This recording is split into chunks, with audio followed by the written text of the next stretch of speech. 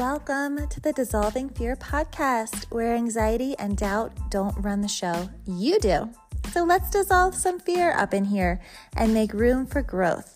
Dissolve and evolve. I'm your host, Alyssa, bringing you tools, practices, and inspirational interviews to build your forward momentum so that you can make the rest of your life the best of your life, full of whatever it is that you value and desire. I've been a resilience coach for over a decade and a Kripalu yoga teacher for over 20 years. So many of these episodes focus on nurturing yourself in order to maximize your potential. Follow this podcast. You'll love the results. Loving life is what we're all about here on the podcast and at missalyssa.com. Enjoy the show.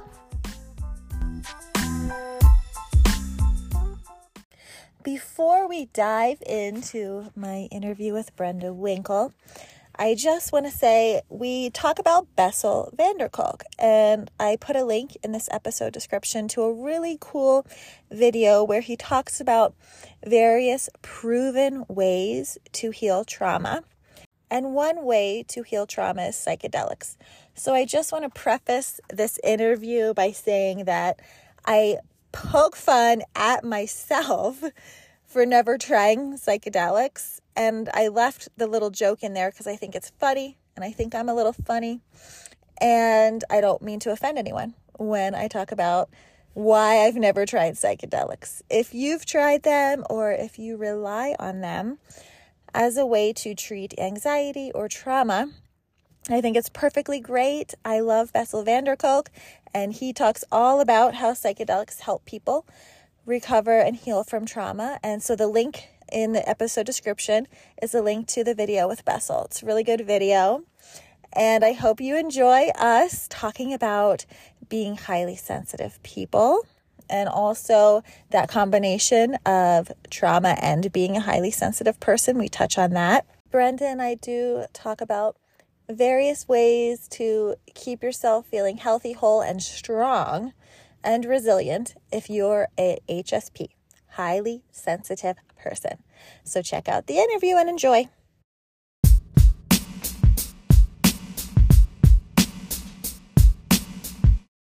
Well, Brenda, thanks for coming back to the podcast. It's such a pleasure to have you back here on Dissolving Fear, and I've been looking forward to our interview all day. Thank you for having me, Alyssa. I love having a chance to have a conversation with you. Yeah, and so I thought we'd have a conversation about empathy and what it means to be a highly sensitive person and touch on those things. You're the first guest I've ever invited back for a second interview, and I just felt like our first interview could have gone on forever. You're such a wealth of information when it comes to personal empowerment and growth, as well as when it comes to healing and connecting with that voice inside of us that knows what we want to say yes to in life. And you're a coach who helps people, especially highly sensitive people, get their yeses and nos straightened out. Yeah, just go ahead and tell us a little bit about it. Well, I would love to. First of all, I just want to say thank you for having me back on the podcast. It really means a lot to me. And I do work with highly sensitives and empaths. And so here's something that might be interesting for your listeners to know. In 1997, there was a research study. It was a neurological research study that revealed 20% of the population has more neurotransmitters and neuroreceptors than the other 80% of the population. And because of that, the term highly sensitive came out of that study and became kind of the pop culture way to describe the sensations of having more actual sensitivity in the brain. So a highly sensitive person, it manifests in several different ways. One way can be that they actually have more heightened sensory input. For example, maybe they hear things in a way that is different from the other people. Maybe they're more sensitive to sound, or maybe they are a very sensitive taster and certain flavor profiles are almost intolerable to them. Maybe there are certain textures that somebody just can't stand to have near their skin, or some people have a sensory sensitivity to every sensory input. And I just want to say that this is not the same thing as sensory processing disorder. This is just more sensory input because there's more receptors in the brain. Mm-hmm. Yeah, I think that's important to note because I'm a licensed special ed teacher, but I spent my last 10 years coaching kids with adverse childhood experiences, ACEs, and adversity. So I know what it's like to work with students with autism and sensory processing disorder. And yes, it's a little different than being highly sensitive. Mm-hmm. Yes, indeed. There can be some carryover, some crossover, but they are two different things. So when it comes to being highly sensitive and getting our yeses and nos straightened out so that we can set boundaries and stop overextending ourselves, I liked what you said. I saw on your Instagram, you were saying that when we're sensitive, we're also sensitive to criticism and we're sensitive emotionally. So when we are sensitive, we try to avoid criticism by becoming perfect or people pleasing. And the perfectionism is actually a way we're just trying to avoid feeling criticized and feeling emotional or hurt. That's exactly it. Yes. Yes. And so this research study revealed that the part of these neurotransmitters' job is to bring in awareness of the emotions and cues, both body language cues and facial expression cues, into the brain of the highly sensitive person. And the highly sensitive person is really responsive to the facial expressions and body language of people that they love in a way that they almost can feel and sense those emotions. And they might make decisions based on the emotional states of the people that they love. And that's where the people pleasing comes in. So does being highly sensitive make you more prone to codependency? I don't know that the research would necessarily support that, but anecdotally, I believe that it certainly can. Because if in your system, you become physically uncomfortable when someone around you is having an emotional experience that you don't like, that doesn't feel good in your system, you'll do anything to ease their discomfort. Because if you know that by setting a boundary, the person that you're setting the boundary with isn't going to love the boundary and you don't have energetic hygiene, meaning you're taking on their emotions in your system, then it becomes actually self-serving to make sure that that person is happy. Yeah, and I can see how we could walk away from a bad relationship where they're draining your energy and your partner's dramatic and it's exhausting for you. But then we also get into relationships that we can't just walk away from, like parenting. So if you're parenting a difficult child, you are sensitive to their needs. You're even more Right. sensitive to your kids' needs. So that can be challenging for highly sensitive people. And then as a teacher, I felt like I had every year a caseload of students who had behaviors, and I felt codependent at times because I just was waiting for the next blow up. And so in that position as a teacher, I felt often like highly sensitive to the needs of my students. Exactly. And especially in your role as a teacher, I also have a background in education. I spent 26 years in the classroom. And I really feel like our current school system is dependent upon their teachers having a level of codependency. Mm-hmm. And Yeah. I think that we teach that to teachers, that this is how you're going to survive. And I would argue that you can still be an effective teacher and not be codependent, but it requires understanding how to protect your system from the emotional states and blowups of the people around you, whether those are students, partners, or your spouses or parents of the kids that you're teaching. And so that's really what I do, is help people understand how to create that energetic hygiene. Mm-hmm. And yes, I'm excited to talk about what it takes to overcome overwhelm. And I'd like to talk about zipping up your energy at some point. And because I had that practice written down that I know you love to talk about and I love to do. And it's interesting, though, when we talk about overcoming overwhelm, I also feel like there are so many positive aspects to being a sensitive person because I'm a sensitive person. And so I do think our sensitivity can be a superpower for a lot of reasons. Do you have anything that comes to mind when you think about sensitivity as a superpower? I think it is our superpower. I think you're exactly right. Because of our sensitivity, we have other input that perhaps the 88% of the people who aren't highly sensitive don't have, which means that we have more information to make decisions on. We have more information to inform what we think is right. And we also have more information when we're communicating with our loved ones. And that's so powerful, as long as we create that sense of hygiene so that we don't feel like we're overwhelmed with the sensory input.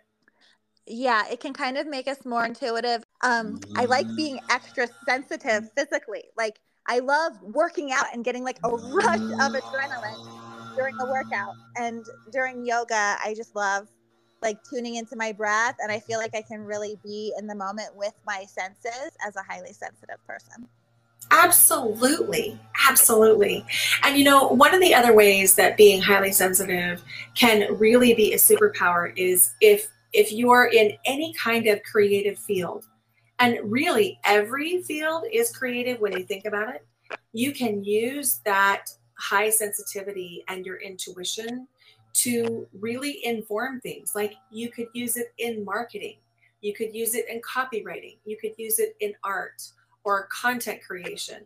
And so I think having these abilities to really tune in are so powerful and beautiful. Mm-hmm. Yeah, because our emotions are information, and then we gather information through our five senses, and then we just feel things more strongly when we're highly sensitive, which I enjoy. So we have more neurotransmitters than the average Joe. That's part of the reason we take It in more is. sensory information. Okay. Yeah, and then one of the other things that is really characteristic of highly sensitive people, and you mentioned this, is that highly sensitive people dislike negative feedback. And in many cases, not all, but in many cases, a highly sensitive person will also have escalated emotions, meaning that they feel things very deeply. So if you've ever heard someone say, "You're too much," or "You're feeling too much," or "You're being overly dramatic," it's possible that that's actually a symptom of high sensitivity.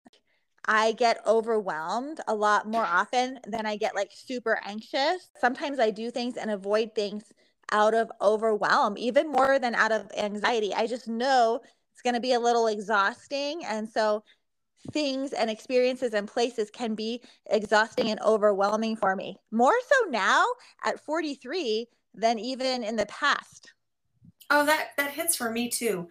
I feel like as soon as I turned 40, all of the things that I had tried to sort of disown were coming to the forefront, and it was impossible for me to ignore that I had heightened intuition, that I had heightened sensory input, that I had heightened sensitivity. And really, we don't want to act out of reactivity. We want to act in alignment with our own values and what we love, and not people please out of empathy or a high sensitivity. So, in your professional opinion, as a coach and healer, what are some tools and practices that sensitive people can use in order to function at their full potential and live their best lives? Well, there are so many things. And I think the first thing that I would say is, if you know that you have a sensitivity in a particular area, meet your sensitivity where it is and take really loving care of it.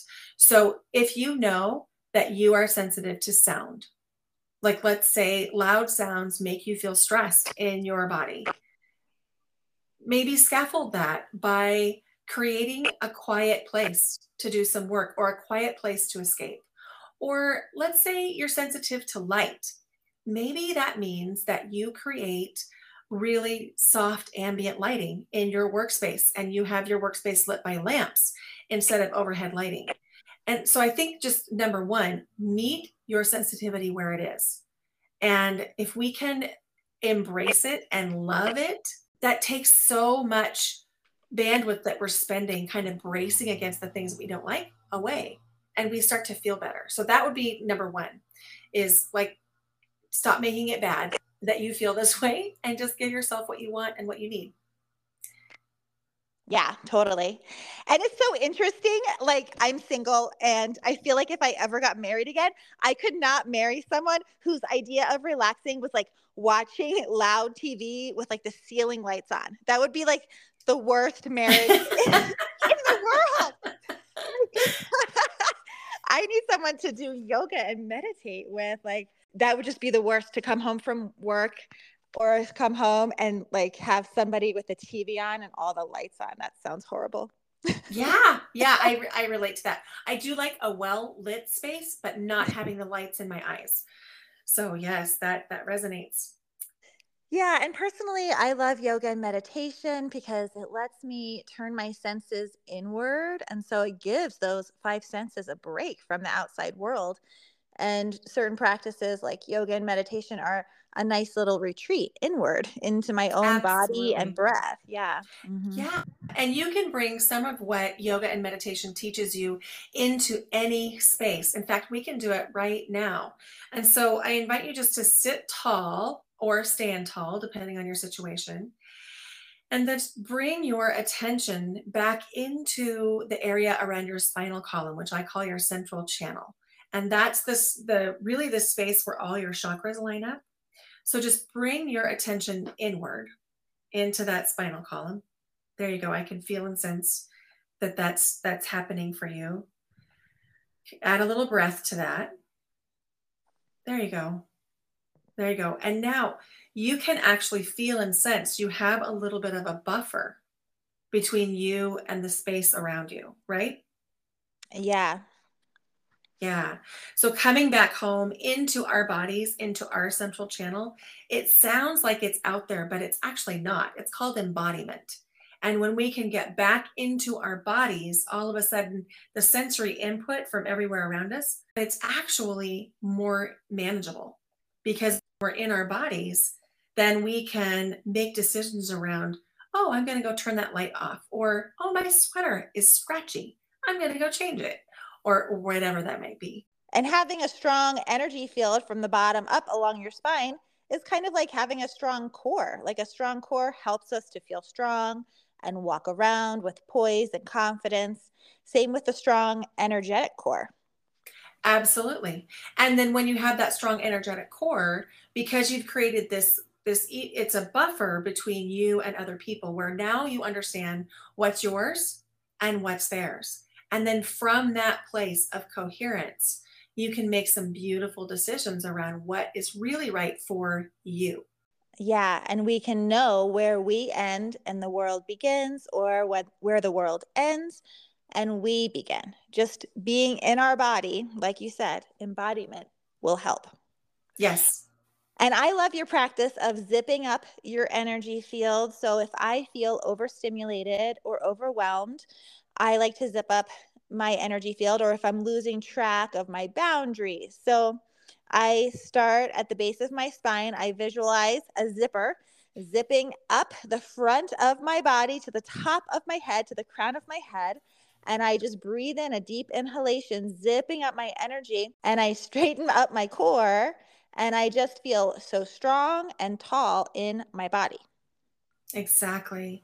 And that zipping up is so powerful, especially in chaotic, stressful, or emotional places when it feels like it's hard to determine where the energy is coming from. That zipping up can be really, really supportive. Yes, like a crowded airport or a chaotic kindergarten room. So many Exactly. things. I know you've said breath work is actually the secret to your success and into your ability to get out of your own way and embrace success as an entrepreneur. Why is breath work important? So, breath work is one of the oldest healing modalities that we have. And we see this in the Vedic traditions, in yogic traditions, we see it all over the world. And there are many things that happen on the physiological level when we take conscious control of the breath, relieving stress, releasing stuck emotionality from the body, healing trauma. It's so profound. And I have been using breath in my practices since about 2010. And I didn't realize what I was doing was called breath work until fairly recently. I would say the last 2 years. And then in the last 9 months, I've really done a deep dive on breathwork and just became a certified trauma-informed breathwork facilitator through Pause Breathwork in April. And I have experienced the deepest healing that I've experienced with any of my healing modalities. And the best part is that once you know how to consciously control the breath, you always have access to it because we all have breath. Yeah. Is there any little breathing practice that you could teach everyone on the podcast today or share? So, something that is a really quick way to reduce stress and release anxiety and eliminate some stuck emotionality is something that in the breathwork world we call the halo active breath. I'd also like to call it the candle breath because if you teach the candle breath to your kids, no matter what age your kids are, they can use it too. So if we were doing this with adults, I would tell you to breathe in through your nose and out through the mouth with a slow exhale. If I was teaching this to a child, I would ask them to place their index finger right in front of their mouth and pretend like it's a candle. Now, I grew up in the Midwest. And my mom has always set a really beautiful table. And on the table, you could guarantee that there's a beautiful cloth tablecloth. And when we were blowing out candles as a kid, we had to be really, really careful not to blow wax everywhere. So it had to be a long, sustained breath. And so when you're teaching breath work to kids, you want to tell them, don't blow the wax on the tablecloth. So you want to breathe in and then exhale through the mouth. Let's do about 6 of those together, shall we? Sure. Okay, let's go. We'll breathe in and exhale.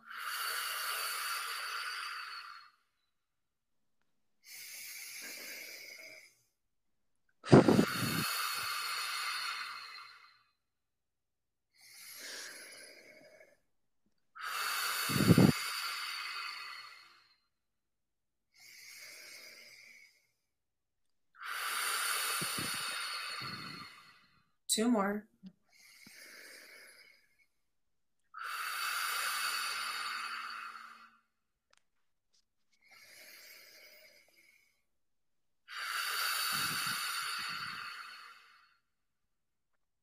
So even with those 6 breaths, which is really not very much, you can already feel it, right? Totally. It's so soothing and just clarifying. That is so awesome because anyone can do breath work. I found breath work when I did my yoga teacher training at Kripalu. I had to do an entire hour of yoga before we got to the breath work sometimes. But really, Yeah, anyone can do breath work. anyone can do breath work. Anyone of any age, I would say 3 and above. You might be able to get your under 3-year-olds to do breath with you, like a candle breath or a square breath or something. But sometimes a 2-year-old doesn't want to sit still for that long. But I've done it with kids as young as 3. The key is to keep it short, like maybe 4 to 6 breaths for a 3-year-old. And then you can expand on that as kids age.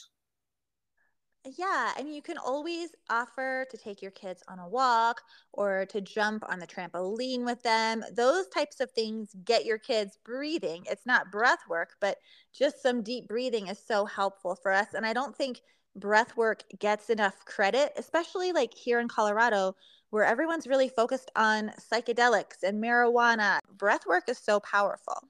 It is so powerful. And in fact, if you work with a facilitator who's breathing you for longer than 8 or 9 minutes, you're actually experiencing a psychedelic experience.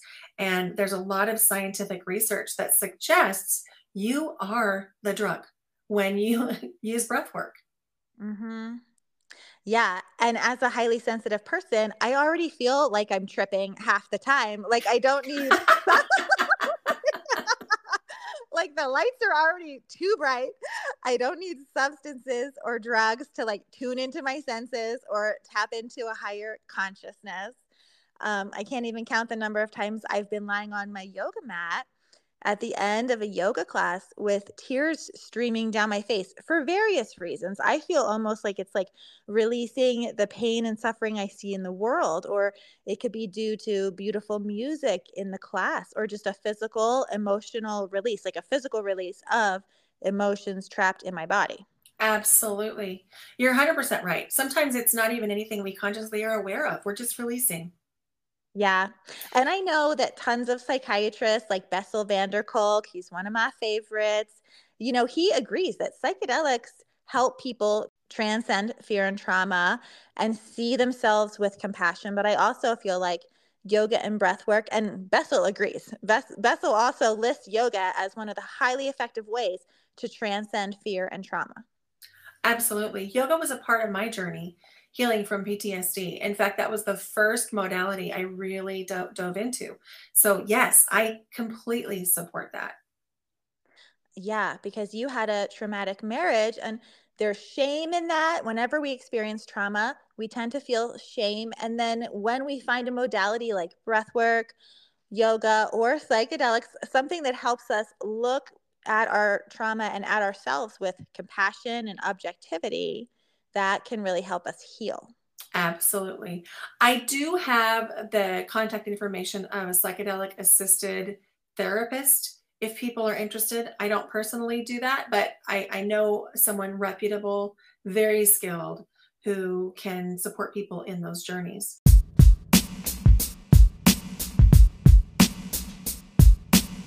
I just wanted to mention that if you have kids breathing through their mouth, that's an activating breath. And that's not a bad thing or a good thing. That's a neutral thing.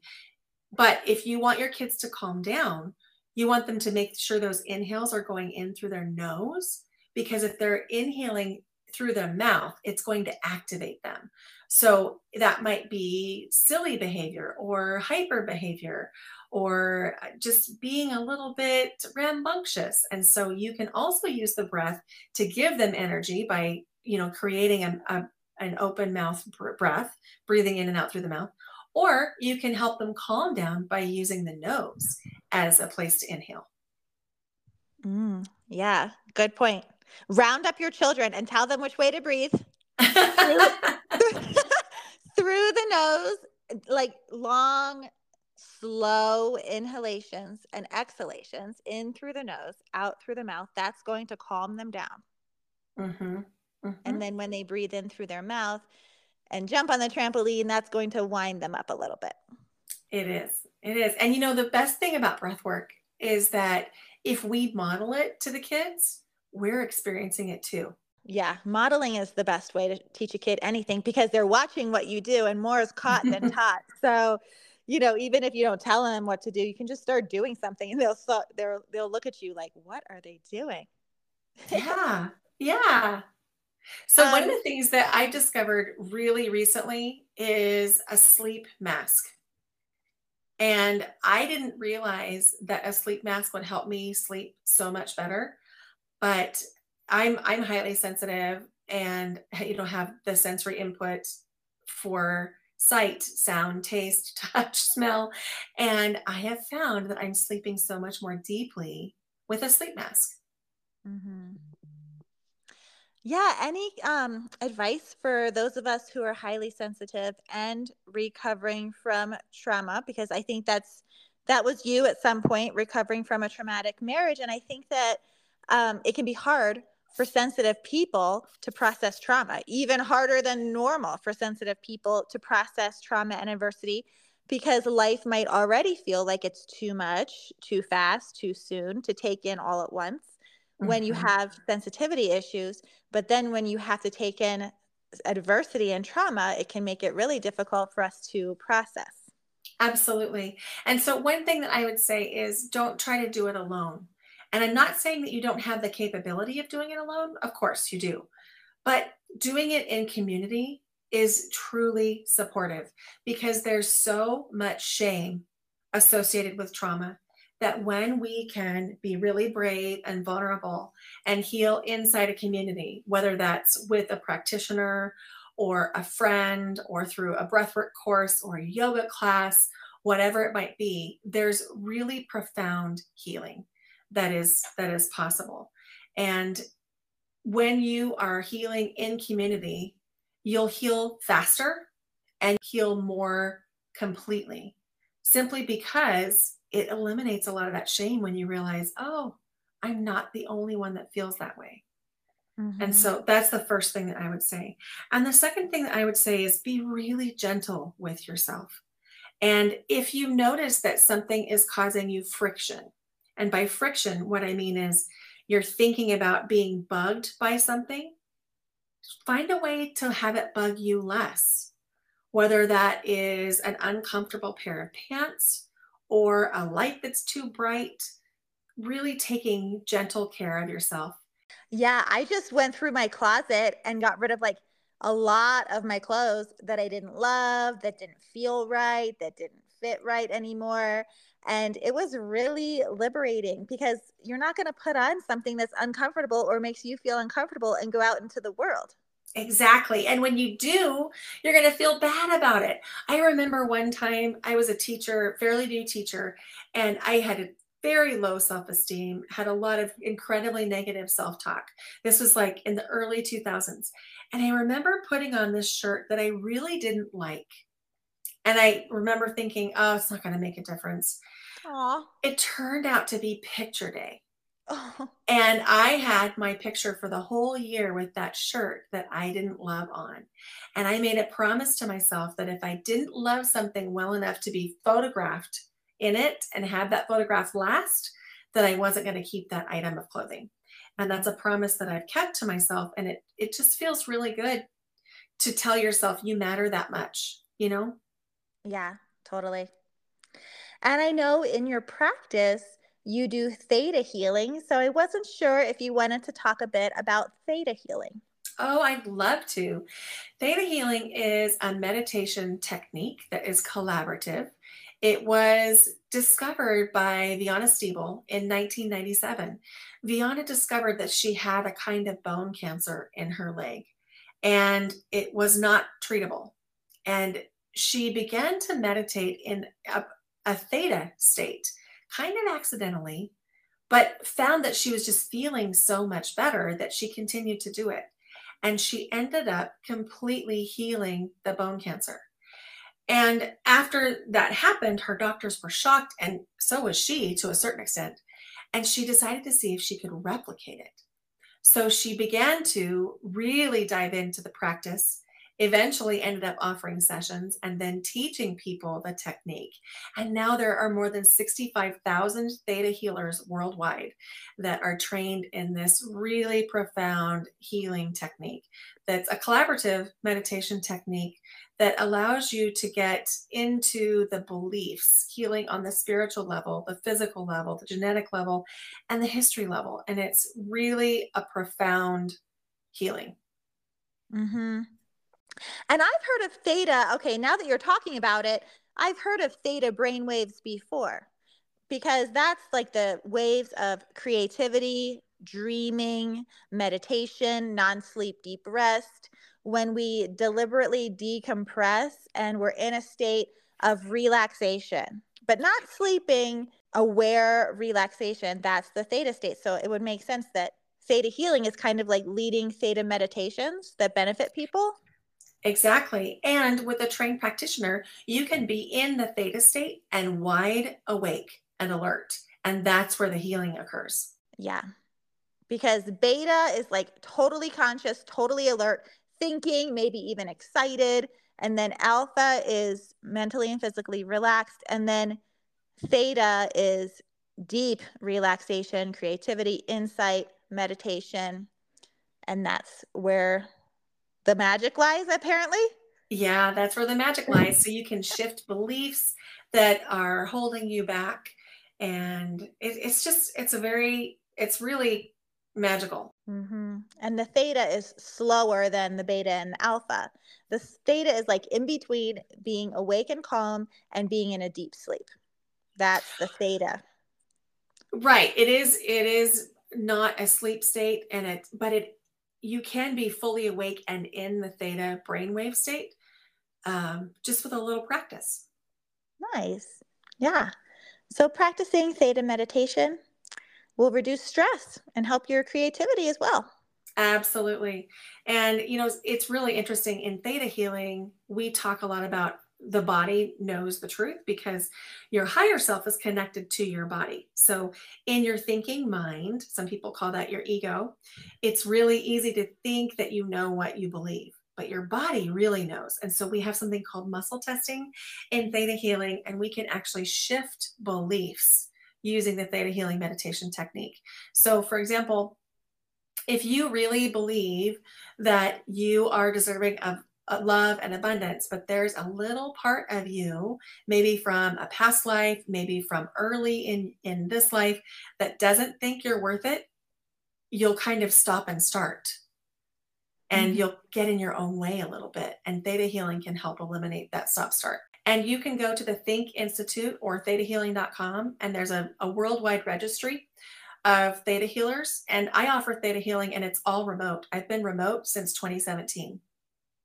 That's awesome. Well, Brenda, any last words of wisdom for us? I just wanted to cover what it's like to be highly sensitive, tools and practices for us when we are highly sensitive. And we talked about zipping up your energy field, moving your body, using breath work to connect with yourself and get regulated. I wasn't sure if Yeah. I was missing anything. Well, I think that this is a great tip of the iceberg Yeah. for living as a highly sensitive. Because first thing is to know that there's nothing wrong with you, that you actually have more ability than you know, and just learning to love and embrace that, and eliminate the thinking that it's a liability. Yeah, just get curious about all of your feelings as they come because, feelings, emotions come and go, our senses of the world come and go, and listen to your senses. If it's super sunny out, I'm going to walk over into the shade and find some relief. So you can react to your world in ways that suit you. If you're highly sensitive to somebody who is really dramatic and chaotic, you can remove yourself from their presence. You don't have to let them get you worked up. Exactly. Exactly. And the more that you learn to tune in to your own central channel, you might not even have to leave. You can you can just be like, "Oh, isn't that interesting? Isn't that Yeah. interesting that that's how you're behaving?" Yeah. Sometimes I can zip up my energy all day long if I go to the elementary school, but at some point I need to step outside and like decompress and get in a quiet space. Quiet is good. It's a reset, right? Yeah, but for those of us when you can't leave a situation, say you work in a busy airport or you are teaching a class full of rambunctious kids for an hour. You are there for the hour, so you have to find other ways to keep yourself feeling strong and not overstimulated. And so Exactly. just knowing that about yourself is important. Absolutely. That term didn't even exist when we were young, highly sensitive person. I mean, it probably had a different meaning when we were young. Oh, it did. I was born in the 70s. And so I was out of college by the time that this was a term that people were using. And I don't even think in 1997 they called it highly sensitive. It was called something different. And then pop culture took control of it and turned it into highly sensitive people. And that's only been in the last, maybe 5 to 7 years. Yeah, and the acronym's pretty popular, HSP, right? Right, right. But like you said, it didn't exist when we were kids. Yeah. No, you were like a sissy.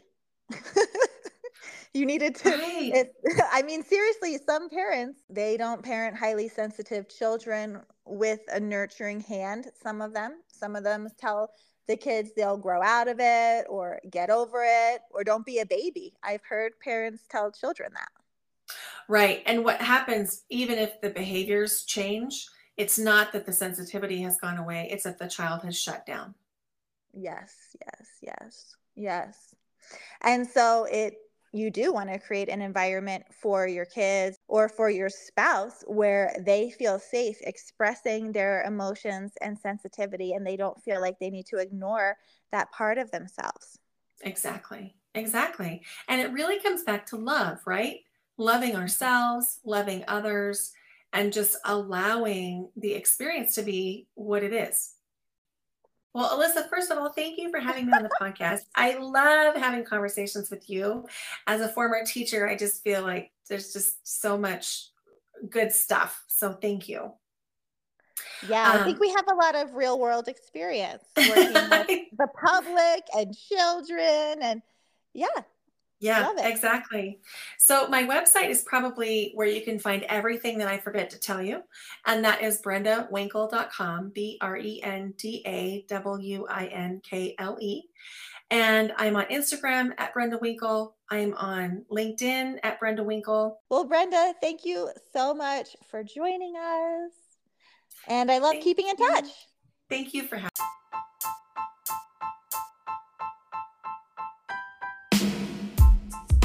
That completes our episode. If today's content felt true for you, follow the podcast today or leave a rating and review on Apple Podcasts. The mission here is a world where fear doesn't control us. We feel it, heal it, and let go to grow. Have an amazing day. Fill it with opportunities to dissolve fear, nurture yourself, and enjoy life. Thank you for being here.